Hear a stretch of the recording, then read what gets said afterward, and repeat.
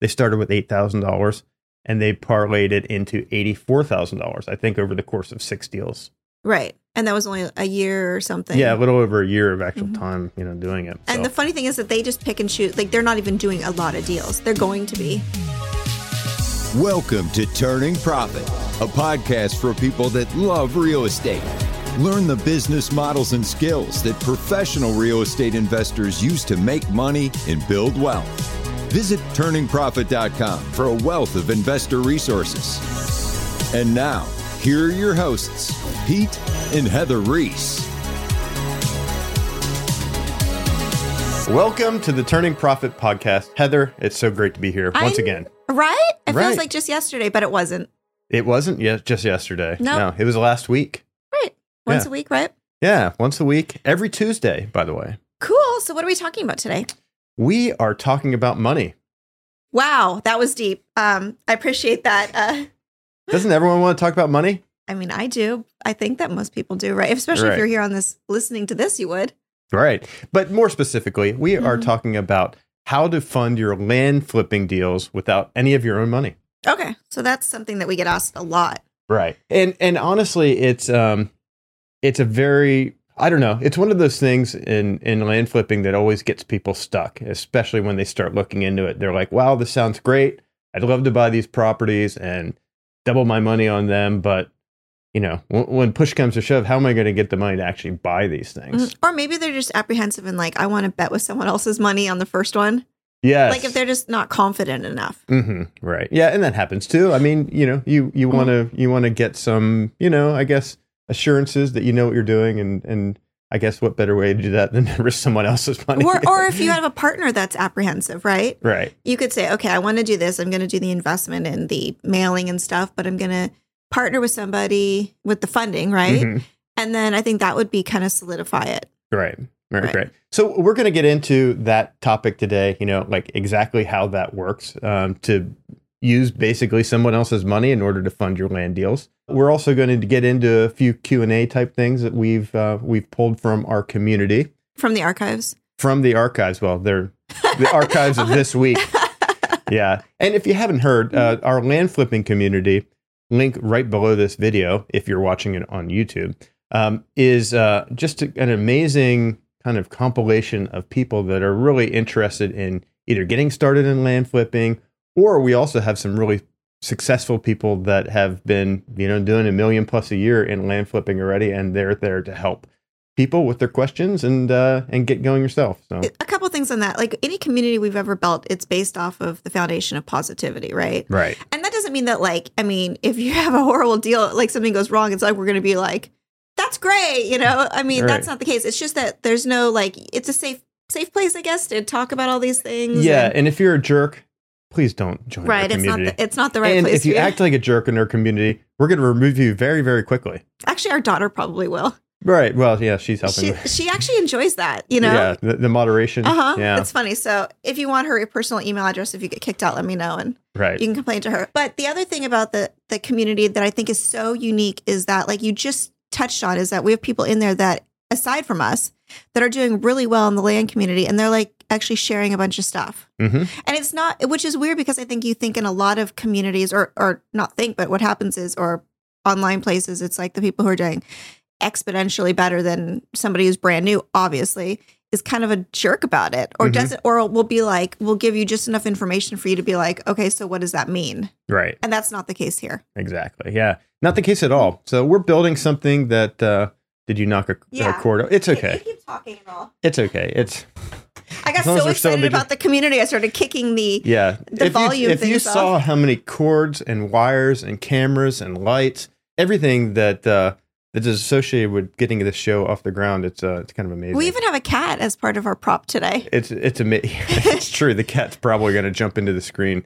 On a side tangent before I don't even know what I was talking about, but as a side tangent, we did, this is kind of funny. Maybe we'll release some kind of I have no idea what you're talking about, so this will be good. This is a couple weeks ago. We did an episode, and remember we had to redo it. Oh. Yes. We did the whole episode. It went great. It was a great episode. The only problem is the audio had this. Oh my gosh, you have to. Can they splice some of that in here? Yeah, hopefully they can do that. I've got this super complex soundboard thing here, and I don't know how to use everything. But apparently I had a button pressed on there where it was like a voice changer effect, like if you're some sort of, I don't know. I don't know. It was like witness protection where you're giving some sort of like, yeah, I can't remember. It was interview like, it was and the best part was when the editing was being done, they're like, we can't use the audio file. Yeah, we can't fix this. We can't fix it. And I was like, they can't fix it. That's really strange. So then I was like, well, what is it? So Pete started cracking up when he listened to it. He's like, I can't fix it. I go, what is it? And it was really embarrassing. So please, if you can, we'll stop for a sec, add it in. Welcome to Turning Profit. Yes, welcome. How are you doing today? I'm doing great. Yourself? Okay, so now you can laugh with us. Right, laugh with us. But it wasn't too funny at the time when we realized we had to do the entire episode again. No, but I feel like sometimes it's even better. It was better the second time. You know what I mean? So I'm okay with it. It's the second time we've had to do it because of that. It reminded me of the mishap from, do you guys remember in 2020, the attorney that was like, Your Honor, I'm sorry. He had the cat, the cat thing. That was the filter best. on. He's like, I can confirm I'm not a cat. He's dying. That was the best ever. I So, still laugh at that every time. That was I like see the it. only thing good about 2020 was that that little bit of funniness. Okay, so let's jump into the episode. Okay, let's jump in. Okay, so what's the question? I'm just going to do what we normally do, and I'll just question you. Okay, So- interrogate me. Yeah, interrogate you. Do we so need one of those lights, like a dark, the police flashlight precinct, goes on, like just Uh-huh. like a light hanging where over it me? dims on me and it shines on you? Right. Isn't that just our regular everyday life? Yeah. No. So what is the question for the episode? Well, how to fund your land deals with none of your own money. Okay, so and we already touched on, you'd still, I mean, I guess you could use credit cards to do the mailing and stuff like that. Mhm. I'm not an advocate of like going into debt for things, but Yeah, but, look at you know, I knew you were going to Business do is about taking risks. I know. And it's about taking calculated risks. And most businesses, even very super large businesses with lots of cash on hand, they're borrowing funds in order to fund their business activities. So, really, there's no reason as a small business owner or a kind of upstart business that you wouldn't be doing the same. Okay, but what if you can't like pay your mortgage this month? Well, don't do that then. Okay, so Pay your mortgage first. We're talking about different levels of like you Mhm. shouldn't be doing this if you can't pay for food. Exactly. Well, like, and yeah. I mean, that's there's ways to do it on the side, Right. but And that's why I think Yeah. what we're getting at is that you should build up to it. mhm, Like you don't have to jump in and be like, I need $500,000 to start or anything like that. mhm. Okay. Also, I did that trick on you where I just didn't say anything. I just stared at you and you just kept going. It was Okay. interesting. So before I knock off all this stuff Yeah, again, stop kicking the cables, Heather. I don't, why does it run over my side of this desk? I don't know, bad idea. So how does this work? Okay, first of all, is there anyone who shouldn't borrow other people's money in this sense? I guess if you know that you're not going to pay it back, are you talking about borrowing money from people, or are you talking about partnering on a deal? Partnering on a deal. Okay, partnering on a deal. Well, maybe we should first explain exactly how that Okay. works. Okay. So we And don't then lose people. Yeah. Okay. Okay, so partnering on a deal. So as a land investor, your first job is to actually get the deal. Get a purchase agreement signed with a seller of a property that is a good deal. Basically something that that if you put it on the market and you sell it with the real estate agent, maybe after a little bit of improvement or just as is, that you're going to be able to sell it for quite a bit more than what you purchased it for. So target is always, we try to double our money on each of our deals. Now, it doesn't always work out that way. Sometimes we actually do better, but a lot of times it's less than that. But regardless, that's kind of the benchmark that you try to hit at the beginning. And I think when people, I'll stop you real quick, when they get to this part, they say, okay, I send out all this mail Mm-hmm. and I negotiate these deals, right? Right. And let's say you hit a home run and you get a bunch of people responding. Mhm. Let's say, I don't know, let's say some big number. What's a big number? Well, if you got 10 deals locked up, Okay, and they're each $20,000, I don't know. $20,000 deals, Mm-hmm. and that's 200,000, right? Right. And you were thinking, maybe you were going to fund your own deals, and you have 100,000, Mm-hmm. and then but you're looking at 200,000 in worth of deals money. Mm-hmm. So maybe you would sit there and say, okay, well, I guess I'll just cherry pick the absolute best ones. Mm-hmm. But the other half are really good too. I know I would make money, Right. and that's why you're in this predicament. Right. It's like, okay, I mean, you could source money from I don't know, you could do whatever, but you don't have to because there's kind of this already in this community, this preset way to work this out. Right, exactly. Okay. And in this business, there's the investor side, Mhm. the people that are trying to get the deals locked up and everything. And then there's also another side of things that are just just looking to partner. They are the money people. So they understand the business sometimes, or at least they know it to some level. Yes, in most cases. And they're like, okay, this is like, I mean, it's backed by real estate. You're buying it at a discount. And maybe they have some other things going on in their life. They can't actually, or they just don't want to do the day-to-day thing, or they don't like the thrill of the kill. Right.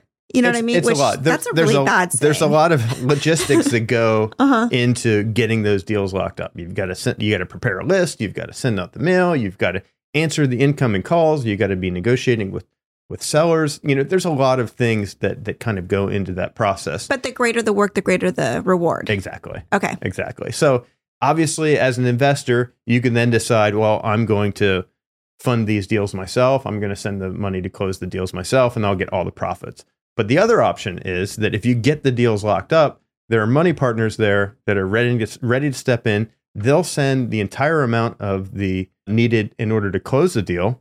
Generally what happens is the piece of land goes into their name, the deed goes into their name, but you have a marketing agreement between the two of you that is a split on profits normally. So if it's a $20,000 property, you're thinking, okay, after all commissions, closing costs, everything, we're going to be able to sell it for $40,000 after all commissions and closing costs. Which would it'd be like a sale price of like 45 or 50 or something. Exactly. Okay. Yeah, 45 around per normally. Okay. And then you're just talking about like after every expense is done, you're hitting 40. Okay. Right. So then you have a $20,000 profit. That $20,000 profit gets split right down the middle. So as the land investor, the person that generated the deal, you're getting 10,000 of that. And then 10,000 of that goes to the funding partner that you dealt with. Now, also the funding partner gets their original investment back, which was say 20,000 in this case. So they get 30,000 at closing, you get 10,000, but the profit is split. That's the important part of the deal there. Right. It's like, so you're exchanging your work to get the deal for half the profit. Like if you look at it, it's like, okay, if I bring the money, I get 50% of it. And if I bring the deal, I get 50% of it. And that's just how it works out. Right. And so at the end of the day, you think about it. Okay, you probably spend a little bit of money to get the lead itself. Yes, you did. You just spend money to get the deal. Right. Okay. Yeah. But you're still getting money that you wouldn't like. You're still 100% using their money to bring the table. So the way that I look at it is, okay, you could probably lock up some of your cash doing these deals, or you could use that money to get more deals. Yeah, that's the really cool thing about it. Like if you actually used your money to get more deals, you're going to be so much farther ahead. Right. And it's kind of a win-win because, you know, there's people that have the money that they want to put into it as opposed to the time to work the deals, or they just don't like it or whatever. Look at it from the funding partner side of things. I mean, in that scenario, say it took 90 days to sell the property, right? So in 90 days, basically, they took their 20,000 and they made 50% return in 90 days. Which is, and also it's, as someone who's more, you know, conservative with money, it's backed by real estate that they bought at a discount. Right. So they bought, exactly. So they own a piece of highly discounted real estate, and that's what their money is secured by. It's an actual asset, something that they actually own. So, hey everyone, just a quick reminder that you can join our community for free at landconquest.com. Inside, you'll get all the resources, training, and support for building a thriving land flipping business. Once again, that's landconquest.com. All right, enjoy the rest of the show. I think generally if in most of these cases the risk is pretty low, right? You know, because you're buying a deeply discounted piece of land and it's in your name. So I don't. For a funding partner's perspective, some deal like that is, you know, if you can get 50% every 90 days on your money, I mean. Yeah, amortized over a year, it'd be, Yeah, like if you were to compound that and project that out for a year, it'd be just astronomical returns. Right. And especially if you look at to right now, like maybe they used to be in crypto or in the stock market or any of these other things. And it is, I guess, as passive as possible for them. I don't know. And a lot of people do it in their retirement accounts, right? Right. Yes, exactly. Yeah, they use their, you know, self-directed IRA, self-directed, you know, solo 401k, one of those type of things, and they do it in that way because it's completely passive. You know, they're not doing anything active. They're not going to the property. They're not doing anything like that. It's just sending the money and owning it, and it's a passive investment. Right. So it's almost kind of like a mortgage holder in a sense. Now, what if there needs to be something be done, like you need to clear a road on it? Where's that money normally come from? Yeah, that would be negotiated between the investor and the funding partner. generally, most of the funding partners are willing to do something like that. They're willing to put in that additional money in order to make that happen. Mm-hmm. But it's just a situation like they get paid that amount back, whatever they contributed. Right. So and then the profits are figured out from, with that taken into total account. cost and taken into And account. then ever where you split that? Does that ever happen? Where you that split happens too. Okay. That can all be negotiated. And sometimes, some of the funding partners may say, well, if you want to do something like that, you're going to have to do that. Right. So that happens too. Okay. So, And then do they have any control over the sale of the property in the sense that, like, say you want to list it at 70,000 and they are like, no, we want to list it at 60. Generally, that's a collaborative thing. Many of these funding partners will rely on the land investors that they're working with to kind of give the recommendations on where to go with that. But ultimately, it's the funding partner that owns the property and makes the final say on that. But generally, you're working with people and you're probably on the same page on that before you even close on the deal. You may, as you're talking about the potential deal, you'll say, hey, I want to list this at 79.9, and if it doesn't sell in 3 weeks, we're going to reduce it to this. And, just kind of have something laid out along those lines. It's better to do that up front. Right. And it's probably better to be like, make sure that they understand that you're not holding out for top dollar. Like maybe they'll say, well, the real estate agent said that we could probably get 100,000, but that might take 9 months. And you're like, well, I mean, and maybe in some sense that would make sense. Right. Some of these bigger ones, it might be like, okay, we're going to go into this knowing that we're going to hold this for a long time and get higher dollar. Right. Or some of them, if you make it clear up front, like, hey, we want to just flip this quickly. That's the goal and move your money. And I think for a lot of them, they like moving their money pretty quickly because then they can reinvest, but maybe not like too quickly. Right. Well, when you really do the math, say, for instance, on that deal we were talking about, the funding partner made 50% in 90 days. Right. So what if they held out for $5,000 more on the purchase price, but then it took 6 months to sell? Right. If you did the math, you're probably going to do much better moving your money way faster rather than trying to hold out for a little bit more, 10% more or something like that. It's just, I don't know. I'm always of the belief that the faster that we can move things, the better we're going to do in the long run. So, and that's the way it generally works out. Right. And I mean, we do that for a couple of reasons. It's good to get that money quickly so that you can reinvest it and you're building it, right? But the other thing is with market conditions, right? That's right. You never know what'll happen. If something were to happen, you want to limit your liability as quick or as short as possible, your liability in that market or in that property. Yep. And every deal you do, it's taking a step up. It's taking a step up. Even if it's a small step, it's a step up. Remember that one, the paperclip that someone traded for a house or something? Like, yeah. Was that like 20 something years ago? Yeah. They off of Craigslist or something. They started just trading. It was like a deal where they started with the paperclip and they ultimately traded it for a house. I mean, obviously they traded the paperclip for pencil or and then they traded that for another thing, and then they kept on stepping up. And this is basically what you're doing. I mean, you're not dealing with paperclips, but you're dealing with money and land. But it's basically taking a step up each time, and you'll be surprised where things can end up if you're consistent with this and just continually do deals and don't hold out for the home runs. So that's where you can get burned. I think that's interesting, though, because you could, like we were talking about somebody who, I don't know, just has some money. Maybe like, I think 20,000 seems to be right around where people are starting. Does it feel like that? What do you mean? Like people who get into this have like around 20,000. Yeah, it depends. Yeah, everyone's situation is a little different. But I see that number a lot. But okay, so let's say you had $20,000 and you use it and you double it. But okay, and you use a partner because that 20,000 needs to go into mailing and you want to have some reserves in case you need to do the land clearing or something for the road, not to clear the whole lot. And then you take that. So then you capitalize all that, you get 30,000. You know what I mean? Like if you were just to kind of plot that out, that's pretty interesting. Because and that's something that you could definitely do on the side as you build it up. Right.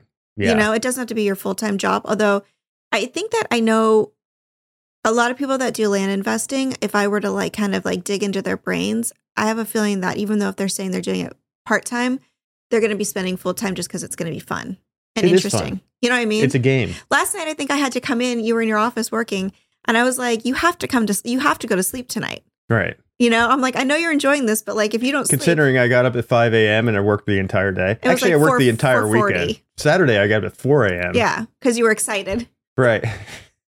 I was like. But that's my life these days. So. But I think that's the thing with this is kind of like, it's not gambling, but I think it gives you that same kind of, you're not a gambler. No. But I think it gives you that same kind of endorphins or something. And so even if you say, I'm going to do this part-time, you totally can. Like, don't get me wrong.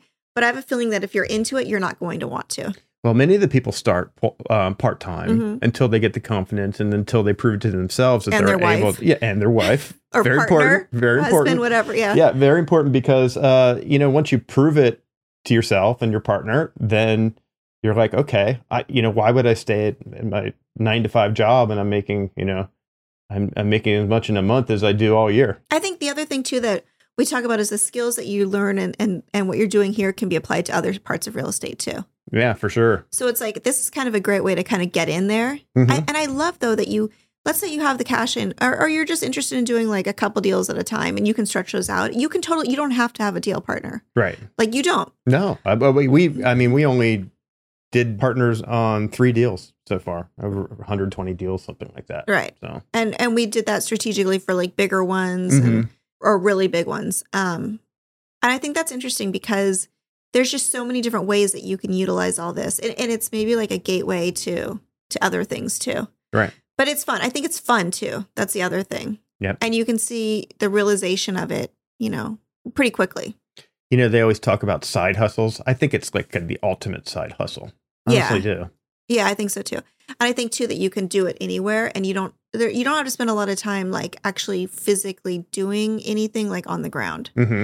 I kind of wish we lived near our properties because I know you and I would go see them all. Right. Like that's just what we would. But, like you said, you could do it from anywhere. The funny thing is I know people that are in Europe that buy properties, flip properties in the United States or in Canada. Right. You probably think, well, why don't they flip properties there? It's because everything's different. Right. The data is not available for property owners. It's not as easy to get quick transactions done. There's a lot of things involved there that, they're not they don't have these great apps where they can evaluate these properties from their computer screen. Mm-hmm. So. Yeah, and maybe they just don't have the it's not as real estate's not as busy there. I don't know. Mm-hmm. Things don't happen as fast as a lot of other countries. In the U.S., it's all about money and getting that money moving and keeping it moving. And real estate is one of those things that really drives our entire economy. So yeah, there was this one app study that I was just hearing about, and it was talking about like the breakdown. It's I can't remember what the app is though, and they were saying it's 50% is the U.S. market, and that's what a lot of these are. The U.S. accounts for. When you think of it that way, when it's not. We're not 50% of the globe. Mm-hmm, right. Geographically, we're not.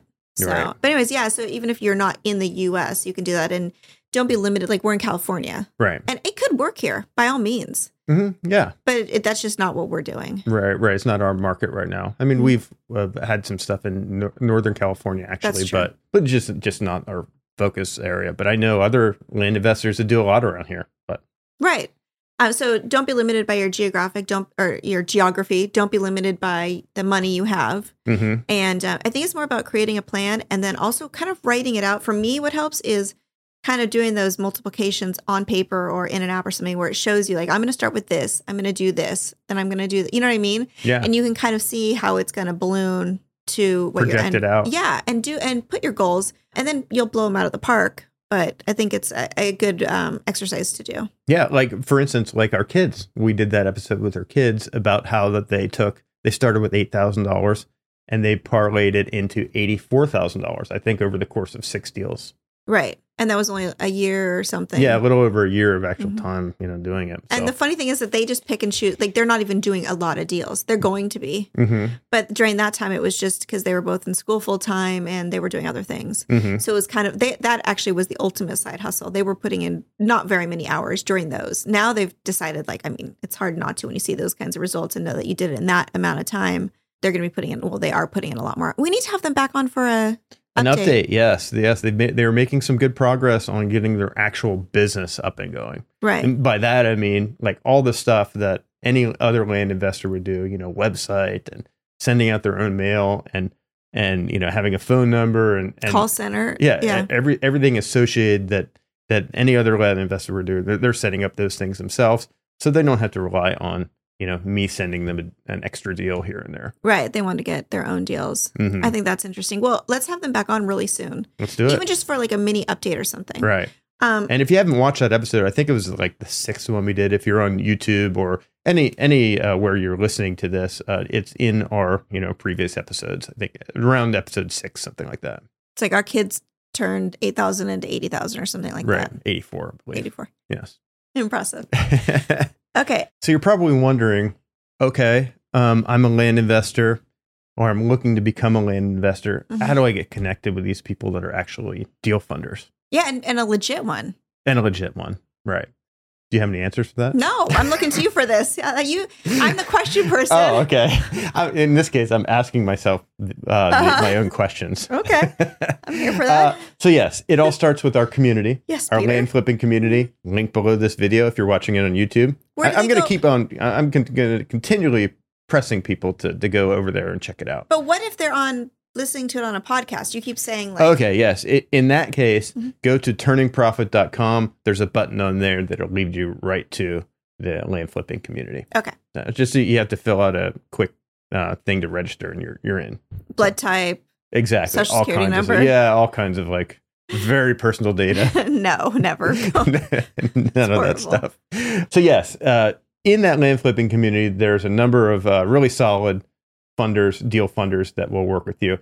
And the other thing is that we are going to be offering that service ourselves as well. It's not ready yet. We have to set up some of the structure on that, new LLC and some other things to go along with that. But so that'll be ready soon too. And hopefully we can partner with you as well. Okay, so are you looking to scale your land flipping business quickly? Well, we're happy to present our new cutting-edge system built specifically for land flippers. Take a look at the Land Conquest Business System today, and you'll gain full access to a customizable pre-made website, CRM, dedicated phone numbers, text automations, 24/7 support, and more. It's basically a business in the box. Go to software.landconquest.com to learn more. Here's the thing, because when we're doing all of this stuff, when we are having our meetings, we're like, what were the things that we needed to get it up and going? Like what that we didn't have to like spend like weeks researching. And that's where this is all coming from. So it's kind of like we're saying, okay, if like, let's say we had started and we didn't have the money to do our own deals, what we have done, like we would have needed this. And we're like, okay, well, we need to have a good source for everyone to have this. So that's where all this is coming from. It's kind of like we want to, and I say this too, is that we want to be able to take you from like where we started to where we are now in like an eighth of the time. Yeah, well, that would be great. Yes. But I mean, that's what right. the whole goal is, with all of these things. Shorten the learning curve and, supercharge your results. Shorten the success curve. Oh, success curve. I like it. Did you learn that from some, I don't know. I have no idea. Inspirational Instagram account or something? It must have been. Okay. Yeah. Or it just popped in my head right now. But okay. You never know, right? You never know. Yeah. I really don't know. Right. And then obviously, if you're interested in learning how to flip land like we do and, our exact system, we are going to be releasing a brand new training program. Not a course. Not a course, a training program that covers everything, like A to Z, like how to set up the business part of it, how to evaluate properties, how to do the due diligence on your properties, how to do a transaction on the buy side, how to do a transaction on the resale side, lots of different things. It'll be very reasonably priced, right? Yes. You mean free? Free. It'll be free. Yes. Completely free. Right. And people ask, like, why would you release a free course that doesn't, these other people are charging $2,000, $5,000, $10,000 for this free course. Yeah. So why are we? Because first of all, it's a training program, which is more involved than a course. But anyhow, really, we'll get a lot of benefits from putting this out there and everything. So we're not going to be hurting from this at all. We'll find people to partner with. We'll meet a bunch of cool people. There'll be a lot of opportunities that come our way. Our goal is to just share it with as many people as possible. And, that's the reason what we're doing for free. In addition, down the road, we are going to be offering a premium mentorship program where that would be a paid thing, but there'll be a lot more that comes with it, community and extra services that we can help provide you to kind of supercharge your results. But we know that not everyone needs that. A lot of people like to do things on their own, completely fine doing things on their own. So that will be there in the free training program. Right. And the thing with that, what are you calling it? The premier offering, I guess I'll call it. Yeah, I guess. I don't know. Mentorship program. The mentorship program is, again, that's people are already asking for that. Yes. First of all. And second of all, I know that had you had like a really high level one that you could, you know what I mean? Like, that would have been that would have helped catapult you too. Right. Oh, So- yes. I would have learned a lot quicker. Right. Mhm. And there's also aspects that people aren't covering. Like I'm hoping that we'll be able to bring them, tax, not from us, but tax planning, like a lot of things that are way higher. Like someone who's, okay, my goal, like I want people that have in that program. And of course you're going to be running it. So this doesn't matter. But Yeah. I want people who are like thinking way beyond the even millions a year. Like I want someone who's like, I'm going to be, you know what I mean? Taking Like, things to the next level. Yeah. You're Yeah. making a lot of money. So now what? So you Right. don't pay it all in taxes. Right. Like what are some strategies you can use to, or where do I invest this in real estate? Like it's not just it's going to be focused on people that are making money with land, but then beyond, Mhm. and also that aren't going to be happy with, one deal every 6 months. right. I mean, Yeah. that's cool if that's you, and maybe you still want to join it, Yeah. but I want to create this whole thing that's just a bubble of people that are really taking it high levels. Mhm. Okay, so that's that. That's that. Okay. So I think we covered pretty well the funding side of things. So who should not look for a funding partner? Well, I guess if you've got enough funds that you can comfortably fund all these deals yourself, so there's probably not much of a need. Mm-hmm. You'd make double the amount of money if you just, wire the money yourself to close the deal. I guess I don't know what That's other. the only one I could think of. Yeah. You're like, I don't know. Is there more? Yeah. Am I missing something? Yeah, Yes. I mean, I think that even in that sense, like we were talking about, you might have plenty right now, but one of your mailers might like really blow it out of the park, and you're gonna, it's or all you get cash flow. someone that accepts a $1 million deal Right? that's worth $2.5 million. And you're like, are you going to just not do that deal, or are you going to maybe look for a funding partner that would be willing to work with you on that? I think that's a really important thing. I think a lot of people would bail, like, oh, that's too much, I can't do it. And I think that those are those ones that everyone has at least a couple in their whole like lifetime where a deal of the century comes along, Mm-hmm. and don't walk away from it. No. But I see that a lot. Mm-hmm. Like, I could never own that. Like, I could never do this, or I would never Why? have that. Well, I know, but that's just like, because if you are in a different mindset, maybe your family has always struggled, and, it was even down to like food on the table, and you're kind of in that scarcity mindset. And something like this comes up and you're like, I could never do it. It just Mhm. wouldn't happen. Right. So don't limit yourself by the money, Right. because if you can find the deal, the money's there. Exactly. From Pete Reese quote. I think you've said well, that. that's one of the reasons why community is so important to doing a business like this, because you're going to see people that are doing those types of deals. You're going to see other success stories. You're going to just realize what's possible. Mhm. And when you realize what's possible, you start asking yourself, why not me? Right. And what else is possible? What else is possible? And then in the mentorship group, I hope that too. I want it to be a place where people can be like, hey, this just fell on me, like in my lap. Like, what do you think? Because Mhm. if you're not fully confident, or maybe you're overconfident, I don't know, or you just want to hash these things out, I think that's going to be a great place for that. right. No pressure, get it created. Okay. Well, I'm working on it.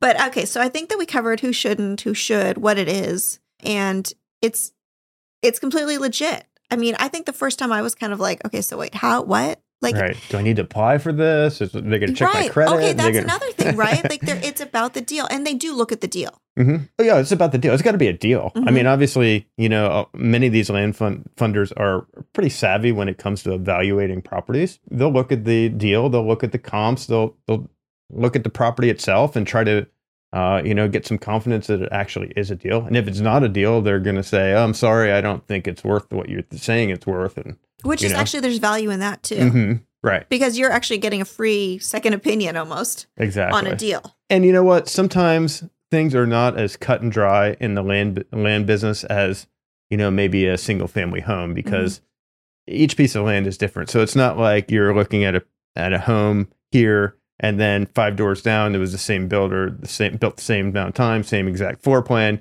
So you know pretty much what that one is worth because that sold 2 months ago, and you have a very established market price. It's not as established in land, so you have to be a little bit more. Some of it's done by feel in a way. So just because one land funder says, I'm just not too comfortable with this deal, I don't know, doesn't mean that another land funder might say, okay, I do feel pretty solid about this deal and I will do it. Right. And it could be their own experience. Like maybe they just don't they've never worked or invested in a piece of land that is XYZ. Mhm. And someone else will be like, oh my gosh, I know that area. Exactly. I Or- sold a bunch of things there. Yeah. Or I know that Tagoff, Hmm? the way the land is. Oh, topography? Thank you. I was like, what are you saying? I know that popcorn. So or some people will be like, you know what, I had one bad experience 50 years ago with something, and that's just not my thing. So don't take it if you know it's a good deal. That's the other thing. You can shop it around. Mhm. It's not like you have to. If Joe tells you it's bad, don't. You know what I mean? Right. That's not the be all or the end all. I think that's really interesting too. Okay, good. Everything's interesting to me today. That's good. I'm glad you're very interested. Hmm. Right. So I guess we have covered that enough. So we should probably get into those questions that we have pulled out. Heather's going to grab the I questions know or check them out on her phone. that would be okay. So first of all, before you get into them, Yeah, go ahead. these are all from our land flipping community. Okay. I don't know if I mentioned anything about it, but We have a land flipping community? Yeah. I didn't know that. Wow. Okay, so join it. Yeah, and then you can ask questions like this too, and then maybe we'll cover them here. This is from Jonathan, the name of the game. It's how quickly can you flip money? I was taking a look at the first 50 deals report, and based on those numbers, I'm seeing roughly 1 million going in and roughly doubling every 60 days. Yes, that may have taken a year, but those 50 properties were right around 60-day hold times. Okay, so he's referring back to our for 50 first deals, actually your Right. report. Mhm. And he is saying that when he kind of does his own math on all that, this is what his calculations are. If that's accurate, correct me if I'm wrong, that's a 600% COC return, no? cash on cash. Yeah. Question mark. Right. The reason I'm mentioning this is because investors and money will never be the problem in this business. As Kevin Costner said, if you build it, they will come. The only thing that matters is the system and process you create in order to flip that money as quickly as possible. In this case, 6 times a year, you're doubling your investment. Don't even get me started on parlaying those returns through compounding. Dun, Yeah. dun, dun. Yeah. This ties in really well, and that's why I wanted to feature this because first of all, he mentioned the 50 first deals, a video that I did, a Mhm. report that I did, which is basically there are 50 first deals that we ever did in the land flipping business from number 1 to number 50. If you go to turningprofit.com, put in your name and email address there, you'll be able to get a link to that video. And I break down every single one of them. I show you what we bought it for, what we sold it for, profit we made, and some notes on each and every one. So, this question is kind of digging into that a little bit, did some math on it and kind of trying to figure out the cash on cash return and things. So yes, the returns on our first 50 deals and every deal since then have been amazing in that we're able to turn the cash very, very quickly and make the returns compound pretty quickly. What's So, our average hold time now? average hold time, in 2022, it ended up being at about 75 days. For most of the year, it was at 60 days. And then we sold off some of our inventory that was kind of stale inventory, I call it. So it was on our books for a long time. And, I probably should have reduced things quicker to just get rid of them quicker. But so we sold some of those, which really kind of skewed our averages at the end. So we've been able to stay at around 60, but, so. Okay, and with our new system, that also, the 75 day hold time came down to those ones. We didn't have as much help. And there was Right. only so much time in the day. And it was kind of like we were like just letting him sit there. It wasn't a priority. Right. And now we have a system in place that wouldn't happen. Right, exactly. Yeah, we're reducing them regularly if they're not selling. Right. So, And just, the giving goal them is their to- time in the market, but if it's not resonating, we're not getting offers at a certain price, we reduce it until we do. Right. And you're hitting, because a lot of people, we learned this, 20 something years ago. A lot of people sort, I don't do this. If I'm looking for a property or something, I don't sort based off price Mhm. because price to me is just kind of a lot of times a starting point. But a lot of people do, okay, I'm approved up to this, or I only want to do this amount, or I have this much cash. And they're like not looking at the ones, and you might miss them by 1,000, 5,000 or whatever. So when you reduce the price, it's actually going into a different bucket and people are seeing it. Mhm. And that's the other thing too. If you're buying, like you would have probably accepted a price that is, Yeah, I Eventually. negotiate things all the time. Right. People will offer I mean, me. if you're a look- buyer, we don't ever negotiate full price. Only. It just depends. It depends how much room there is and if they're able to close quickly and things like that. So there's a lot of factors that I take into consideration. But I'd much rather take a little bit slimmer deal, close quicker, just get it done, move on to the next one, rather than trying to get close to that list price. And you don't want to chase it down. No, you don't. You don't You know, want to do that. but you inevitably will. Mhm. But so I think that's a good thing that we kind of like look back on. It's like, Mhm. okay, we should have been, but that was a timing issue. Right. Okay. So, I mean, I guess I don't know if there's an actual question in there, but just kind of the fact that I wanted to feature that because it's about moving things quickly. It's the returns in this business can be like out of hand good, you know, if you know what you're doing. Uh-huh.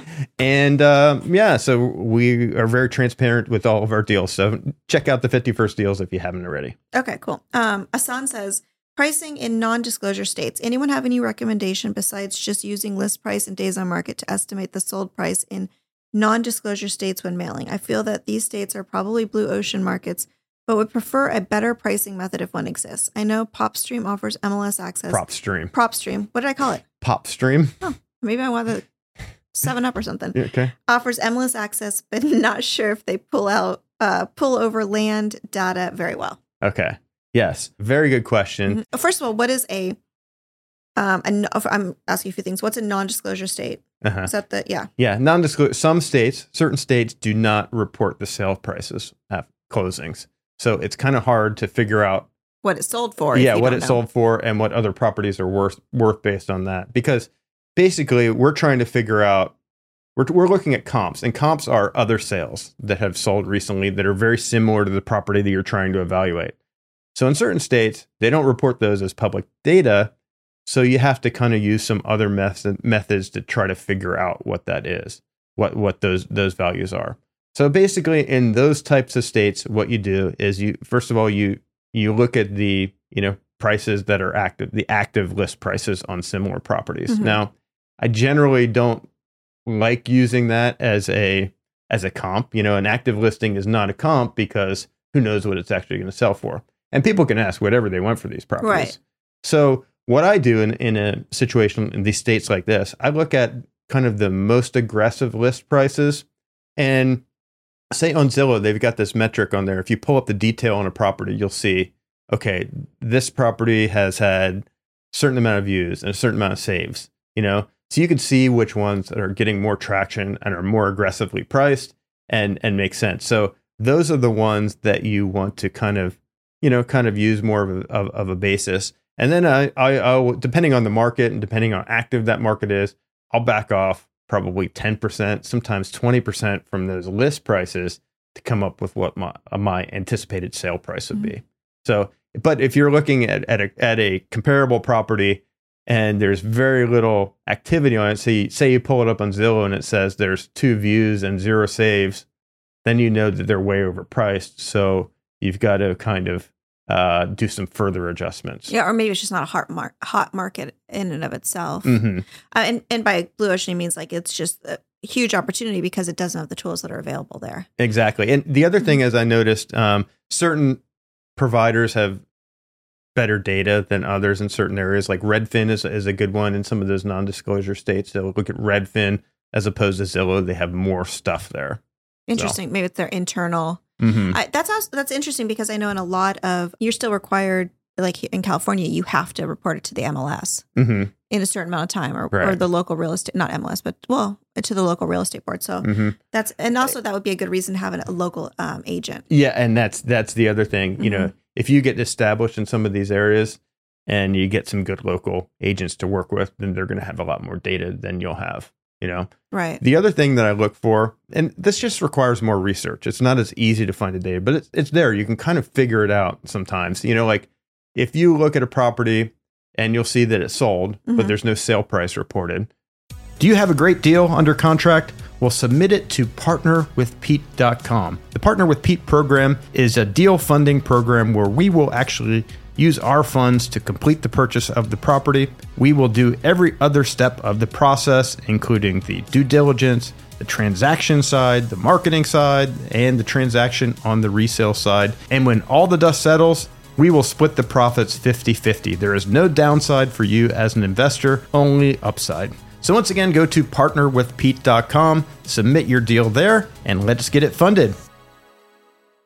If you go on Zillow or Redfin and it says, okay, it was listed at $99,000, on December 1st, went pending on December 2nd, you know what I mean? Right. And then it sold, 14 days later, It's a pretty hot market. yeah, you would know that was a pretty aggressive list price. Mhm. So, and it probably sold pretty close to that if they accepted an offer on it right away. Right. So I 'cause look at normally- things like that. Okay. You know, Yeah, you just kind of have to read into it. right? And you get a feel for it, I think. You do get a feel for it. I mean, you'll be doing a lot of that, you know, Mhm. but you just kind of look at things like that, and that really helps you kind of put the puzzle together. And maybe if you're not local to that area, that wouldn't be your starting point. Yeah, it's a little bit more advanced. Right. It is a little And bit there's more probably, advanced. like he's saying, there's probably a lot of opportunity because There is. there's a higher entry, a bar to entry. Mhm. Does it work the opposite? Lower bar to entry? So can you Yeah, have and a higher bar? barrier to entry. Thank Yeah, you, yeah. okay. A lot of investors will just not even mail to those states Mhm. because they don't want to deal with that. Right. And it takes more time. Mhm. So, but if you can become an expert in one of those states or something, then that might be a really good thing to do. Okay. Ivan asks, sentimental value. Oh, okay. Let's see here. This is probably one of my favorite things. Okay. Hello, everyone. Wanted to reach out to everyone about an obstacle objection that I've come across recently on a deal that fell through because the landowners had sentimental value to the property.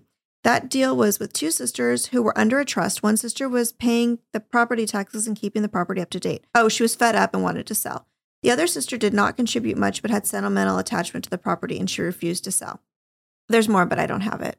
Okay. You cut it off. Oh, But, I did? yeah. Oh, okay. Well, here's the thing. That type of thing does come up quite a Mhm. bit. And there's really nothing you can do as a land investor to try to talk that sister into selling. It's just not going to happen. So in a situation like that, it's better to just move on, work on the next deal, let them know that you're still Right. there and you'd want to buy the property if they ever change their mind. Be respectful Mhm. because you're not going to change someone's emotions. It goes a lot deeper than just selling a property. It's the memories that are there. It's, who knows what the situation is, but Or the dynamics between the sisters. the dynamics between the sisters, So that kind of stuff as a land investor, you're never going to be able to get in between there and get that thing worked out. It's got to happen on its own. And if it does happen on its own and they do come to the decision they are going to sell, then maybe you're going to be there for them to handle that. Right. Just keep it friendly. Keep it, hey, if you guys change your mind, I want to help you and Right. let me know. But it's kind of like if you had an outfit that a brand new baby wore, right? Okay. And it might be sentimental to us because our daughter wore it on the way home from the hospital. But if we left it out somewhere, someone walking by would be like, oh, that looks like a used shirt or a used outfit, right? Mhm. It's something that we can't from the outside see inside. And there's nothing that you can mitigate that. Yeah. You figure out their motivation. And if their motivation is something that you can't fix, you're spinning your wheels. Yeah. Yeah. So it's better to just move on. Mm-hmm. Yeah. Move on. And who knows how many times? I mean, probably a quarter of the time they will come back to you. Yeah. Those 'Cause- deals do have a tendency to come back at It some just point. takes a while. You've planted that seed that this is a valuable property in the sense that it has cash value. Yep.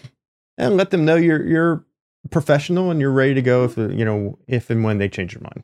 Yeah. And along those lines, just be understanding to the one that has the value and understanding to the one who's perceived to have put in all the work. And Yep. stay friendly. Okay. Mark asks phone numbers. When you get a phone number for the sellers to call, is it a local area code or is it an 800 number or is an 800 number sufficient? Mm-hmm. I would think that you could probably get away with using an 800 number in some situations, but honestly, the way I prefer to do it is have a number that is somewhat local. Mhm. So there are a number of services where you can get, multiple phone numbers set up and they still go to the same place. So you can have, local numbers or regional type numbers set up depending on where you're mailing. And I do think that's probably the best course of action. I have heard of other land investors using 800 numbers. I don't do that, but I do prefer, say for instance, we're in California, and if we put, and I did this initially, we were mailing the East Coast, and I had our California number on our letter and everything. So It might have been, or it could have been Satan's phone number directly yeah, I know, because it was a California area code. So Californians, obviously, in some areas probably don't have the best reputation, or I think we're nice. But we whatever. are, but the perception is Right. there that we're Mhm. that it's not a favorable perception. So Right. I've realized that It is what it is. Yeah. right. I realized that, and then I realized, oh, hey, I got to get more of a local address and a local phone number, Mhm. and then the results improve dramatically. Well, because you just instantly took away a barrier to right, to your success. I think that as somebody who gets a bunch of junk calls and stuff, if I look down and it's area code I don't recognize, it's done. And if it's an area code that's nearby, you've piqued my, like, Yeah, like, why are do you I calling? know you? We might, yeah. So, or if you get a letter and you feel like, there's just that trust factor that somebody who has a perception of being local has more value, has understanding of the area, is more trustworthy. Mm-hmm. Yeah. It is what it is. It is what it is. So if that's something in your budget, which it's not that expensive, No, it's not. I think that's an investment that's worth making for sure. Mm-hmm. Yeah. And in that the phone number ties in with the local mailing facility as well. Right. So I think the other ones I would look at is maybe if you are based in Texas, maybe I would change that. Just some of these ones that are more polarizing. I don't know. yeah. Well, it's always good to have kind of a number that's kind of very close to the region that you're mailing. Right. For many reasons. Mm-hmm. But phone and mail. Right. Both of them. Yeah. I think that, and these are all just tips that if you could do it, you could add on to that later, but I wish we had just done it right from the beginning. Exactly. But I didn't think about it. No, and I didn't think about it either. Mm-hmm. But, you figure out all these things over time. And these are the types of things that, we're laying out in our training program and show you exactly the kind of pitfalls that we've been through. So you don't have to, do those same things. Right. And where to get this service, because we've gone through a couple. Right. And, yes. The good ones, the bad ones. Well, we're not going to tell you the bad ones. We're going to tell you the ones that we use. I'll tell them the bad one. No, I'm just kidding. You can. I don't really care. Okay. Anyway, I think that's it for the questions, right? that's a pretty good wrap. I think we covered a lot of different areas, and we don't want to have your head spinning too much on this stuff. Trying to keep it around an hour. Right. So yeah, we're pretty close. Yeah, we're doing pretty good. But be sure to ask, if you have any other questions. I love, grilling Pete on these, so I'm happy to ask him whatever you want, and I'll even kick him under the table if that helps. Yeah, I have to sit farther away so you can't kick me anymore. But just a few quick reminders, please. Do we have a community? Well, yes, we do have a community, a land flipping community, which is actually going to have a full name of its own coming soon. But anyhow, just a link below this video right now. Join the community. And then as well, if we did talk about the 51st deals, go to turningprofit.com and you'll see that right at the top of the page on there to sign up for that if you're interested. And also check out the monthly income reports that we do. Those are on turningprofit.com. Those monthly income reports basically break down all the numbers in our business. Revenue we took in, the profit for that month, how many deals we did, each and every deal, what we bought it for, what we sold it for, how many days we held it for, notes on each one, what went well, what maybe didn't go well, and just kind of a year-to-date where we're at. So I'm glad that you do those, because I would have bailed. Yeah, well, that's a lot of information. It's a lot of work, and it took me all day Saturday to get this one done for February. Right? February, yeah, because we're in March now. February, and I've got a team helping me kind of compile the data and everything for me, and then I have to write it up and do the video and all this. Yeah, stuff you actually talk about each one, and that's how I learn about every single deal we do. I can hear you recording them. Okay, you don't learn about them when you send the money out or wire the money out, or I just receive like the money. money. So when I send the money and when I receive the money, okay, those are my happy days. Okay, I actually like when we buy the properties, because that's another Pete Reed quote. That's when we make the money. Yeah, it is. You make money when you buy, not when you sell. Right. Of course, when you sell, you actually receive the money. And I like that part. So. Yeah, that's the fun part, actually. So if you've enjoyed this podcast, if you're listening on YouTube, like, subscribe, comment. Yeah, all the stuff. I know. I never think to do that, but yeah, that helps. We appreciate any support you are willing to give us. And your comments give us more fuel content. Yeah. And content. Yes. Yeah. Well, thank you very much for watching or listening or whatever you're doing. And we'll see you next week. Yeah. See you. Bye. All right. Thanks for tuning in. And if you're ready to start turning profit yourself, visit our website at turningprofit.com. And if you've enjoyed this episode, please help spread the word by sharing it with a friend. See you on the next episode.